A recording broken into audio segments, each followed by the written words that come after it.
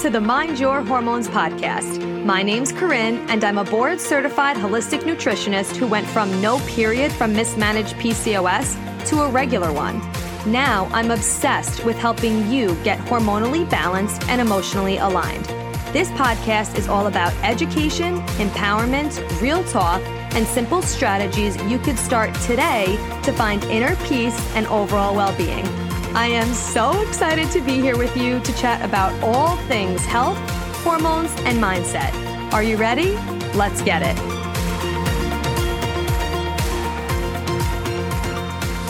What's up, love? How's it going? I cannot wait to chat with you today all about getting more movement in because so many of my clients have been talking to me about this time of year. It's really tough for them to get as much movement in as they have in the past. And I know I have been struggling with this, or especially in the past. Now I'm kind of like, all right, I think I got it under control, but it still comes up because if you are living in a colder climate than usual, we did a whole podcast episode this week on Tuesday, all about seasonal affective disorder.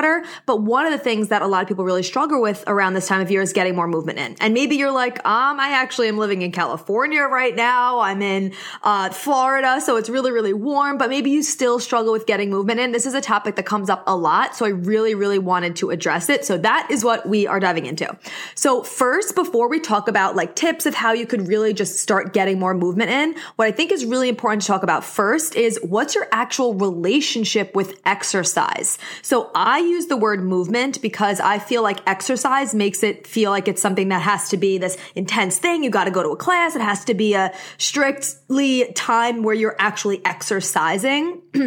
But I really feel like there's actual more power in movement, just more movement throughout your day instead of just doing that one workout class and then being stationary for the rest of the day, because that's not good for our bodies either. So what is your actual relationship with exercise and with movement? Is it something that you feel like you have to do just because you want to lose weight or just to maintain the weight that you're at now? Because that's how I used to think of it. I thought the movement, I was like, I only work out simply because I want my body to be fit. I want to stay at this weight I'm at, or I want to lose weight. That was the only reason why I used to exercise.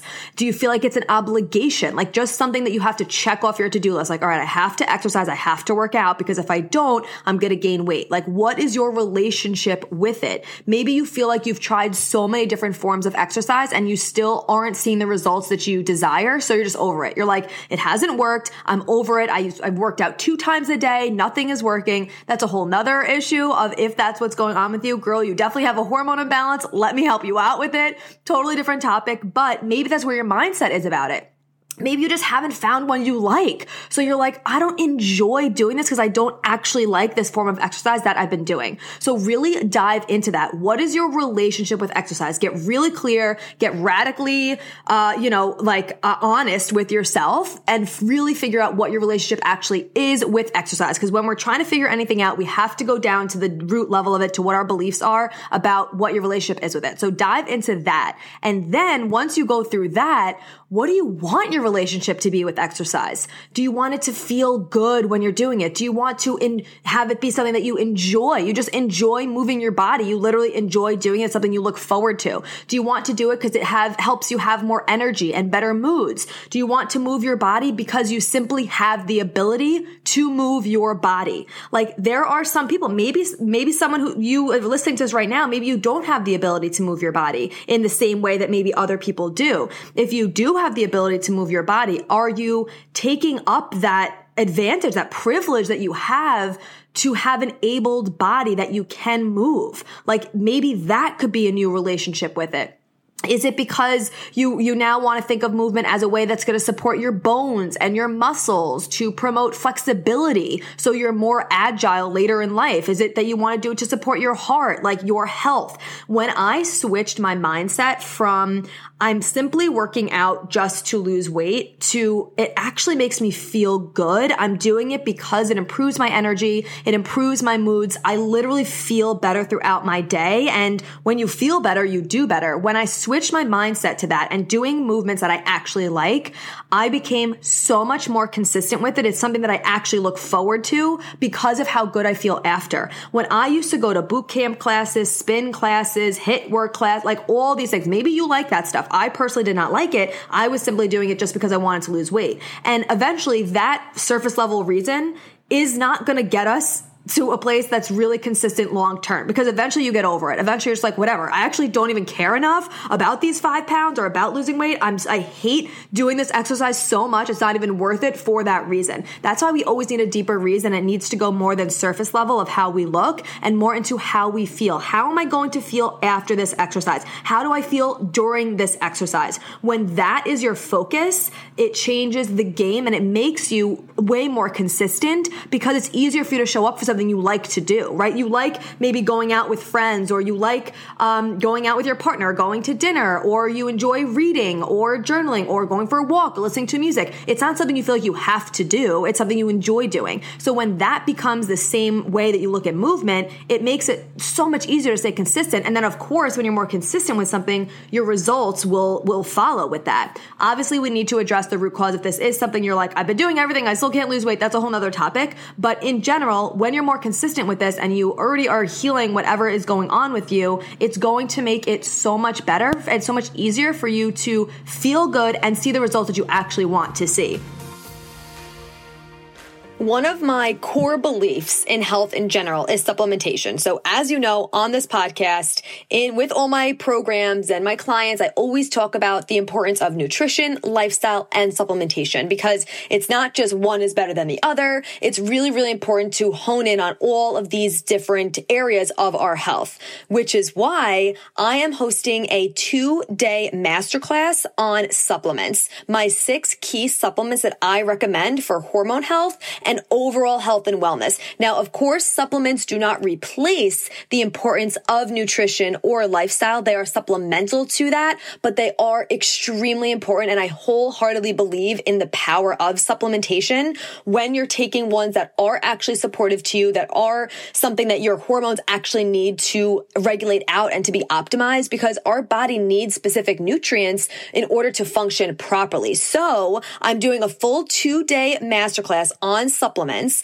not only to tell you which supplements and the specific brands and the amount, which of course you're going to get the brands I love, the amount to take, what 6 supplements, but on top of that, I'm also going to be explaining to you why these supplements are so important, so you have a deep understanding of them, what it's actually doing in your body, how it's supporting you, because I don't want you to just get a list of supplements and start taking them and not know why you're taking them, not know why they're beneficial and how they're actually supporting your body. That's why I'm so passionate about educating women, so you understand why you're doing what you're doing, because not only is that empowering, but it also helps you stay consistent on what you're doing because you know the importance of it. So that there's going to be a full day on that. And then the next day is going to be a Q&A day of any questions you have about supplementation, and all of that is going to be so amazing. I cannot wait for it. So if you're interested in this, shoot me a message that says supplements to 516-430-5144. You could click the link below. Let me know that you want to come. I'll send you the links. You could get all signed up. I'm super excited for this because I get a lot of questions about supplements, and I cannot wait for this to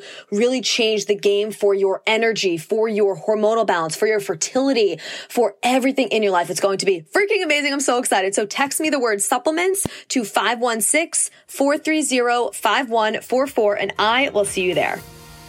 Now, of course, I have to talk about how it is really important to shift your movements based off of what phase you're in your cycle, but I'm not diving into that in this specific episode. I've done previous episodes about that I'll link below. You could go check out, and I might do a new one on it because it's been a while, but we're not getting into that in this episode. But I do want to mention that it is super, super important that you do shift your workouts based off of where you're at in your cycle, because our hormone levels change in every single phase of our cycle, in all 4 phases. So if our hormone levels are shifting, our energy levels are shifting, our blood sugar regulation is shifting, our cortisol levels are shifting, our brain is shifting, everything is changing. So we have to change with that, including our movements. So just needed to talk about that real quick. If you want, go back and check out previous episodes about it, because I'm not going to dive into that specifically in this episode. In this episode, we're talking about what's your actual relationship with movement. Why is it something that maybe you're struggling to do right now? Why does it feel like it's something that you aren't consistent with? And how can you actually get in more movement around this time of year? So number 1 is, what's your relationship with exercise? Number 2, what do you want your relationship to be with it if currently right now it's not one that is supportive to you?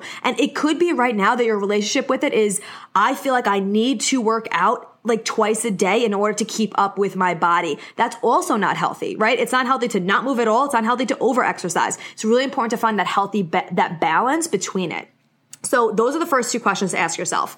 Now let's talk about how you can actually get in more movement when it seemed a little bit more difficult. The first thing needs to be finding one that you actually love doing. And don't stop trying different types until you find one you like. Do you like yoga? Do you like Pilates? Do you like barre? Do you like jogging? Do you like walking? Do you like cardio? Do you like kickboxing? Do you like spin? Like whatever. What do you like doing? Strength training, lifting weights, pushing your, like what do you actually like doing? Try all different types until you find one you love. Because if you were doing an exercise that you don't love, why are we spending our time doing an exercise we don't love? First of all, because it's supposed to be something that's enjoyable and you're never going to be consistent with it. So find one that you love doing is my absolute number one tip. Okay.